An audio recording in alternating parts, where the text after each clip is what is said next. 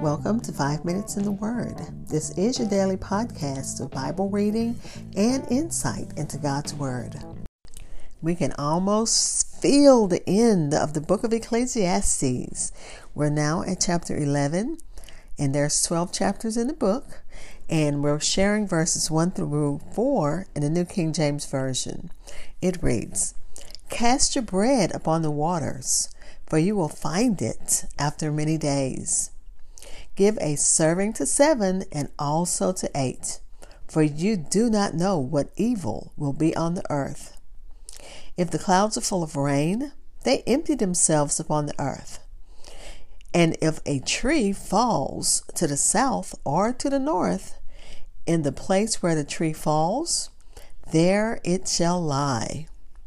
He who observes the wind will not sow, and he who regards the clouds will not reap."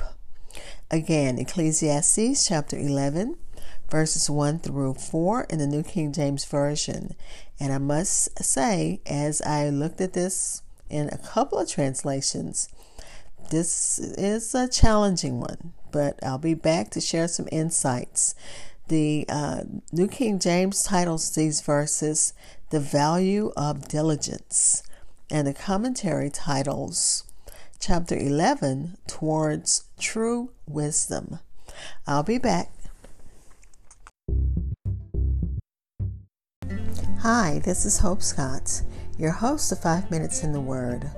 Thank you for listening to my daily podcast, which spends a few minutes exploring God's Word.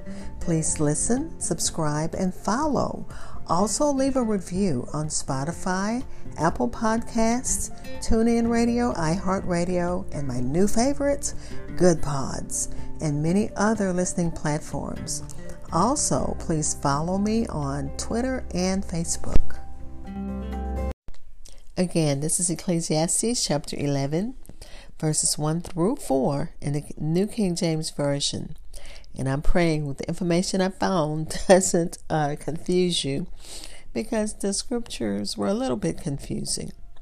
Verses 1 through 4 can be subtitled, "Looking Beyond What Can Be Seen." In this section, the preacher gives advice on how to live while recognizing our human limitations on our wisdom and our knowledge. Since it is difficult for us to know what will be profitable and what will fall victim to time and chance, we should work hard, and we thank God again for blessing us with the fruit of our hands, with the labor of our hands, the fruit from the labor of our hands. We thank Him for that. "Send out your bread on the water" is possibly an idiom encouraging the reader to be generous, or it could refer to taking calculated risks in commercial endeavors. And one more thought, it could refer to a shipping venture that required great patience for the return of the investment. And all of those are plausible.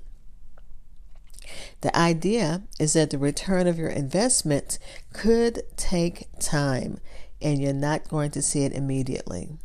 Even in rearing our children, as we invest time in them, you don't see the investment immediately. And a lot of things we do in life, we don't see the investment immediately. One of the professors that I worked with at Lamar University, he worked at NASA, and he said that the frustration he had was that the projects that they worked on, they didn't see immediately. But he liked working at the college level, because you have projects and they're done and they're completed, and you have a semester to get everything done. So basically you have 4 months to get a project completed. So he was able to see the completion of his project. So I can imagine that's how an investor feels. I've put my money out there and I want to see it happen. I see it make money, and I know that's how I feel with investments I make. I want to see them make money. The idea, verse 2 talks about the future because we don't know the future. Solomon encourages us to make diverse investments. Divide your share into 7 or even 8. He is advising us to in an attempt to prevent a situation where a person loses his wealth in a bad venture. And we know that has happened before, where people have heard, this stock is going to do this. Invest all you have here. Even in trading places with Eddie Murphy and Dan Aykroyd. It's just that easy to lose everything because you've placed it in one bad venture. Business people know that they should not just put everything in one place. So they usually have several investment portfolios, several projects, several ways to make money. They don't just put their money in one financial vehicle and just let it sit there. And then another, do give to the public.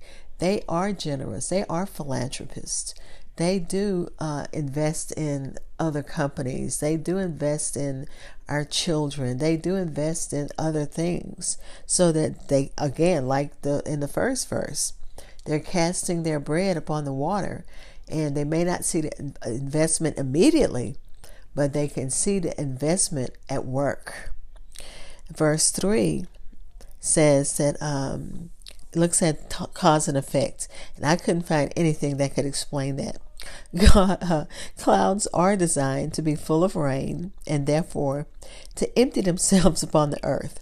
And when trees fall, they lay where they fall. So these are just cause and effects. We know this is what happens.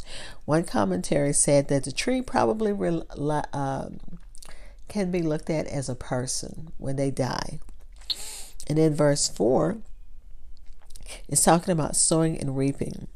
To observe circumstances instead of trusting God shows unbelief and rebellion, foolish fear and idleness. And Spurgeon says that.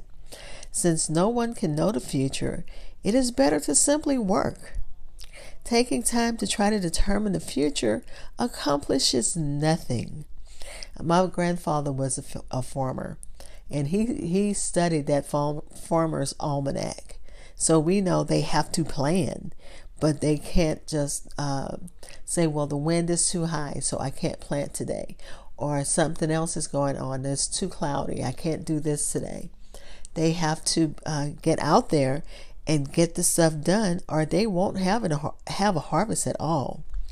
Those that are deterred and driven off by small and seeming small difficulties, and they're deterred from great and real duty, will never bring anything to pass, not in religion, not in life.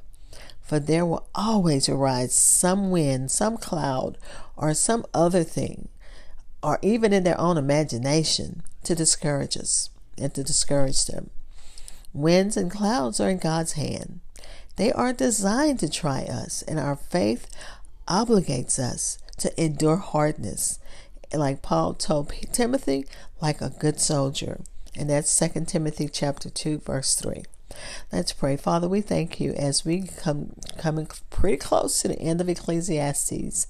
Help us to understand what your word is teaching us. And one thing for sure is that we are to plan. We don't know what's going to happen. We can't see into the future. But we put all of it in your hands. In the name of Jesus, amen. Thank you for spending time in God's Word with me. Be blessed.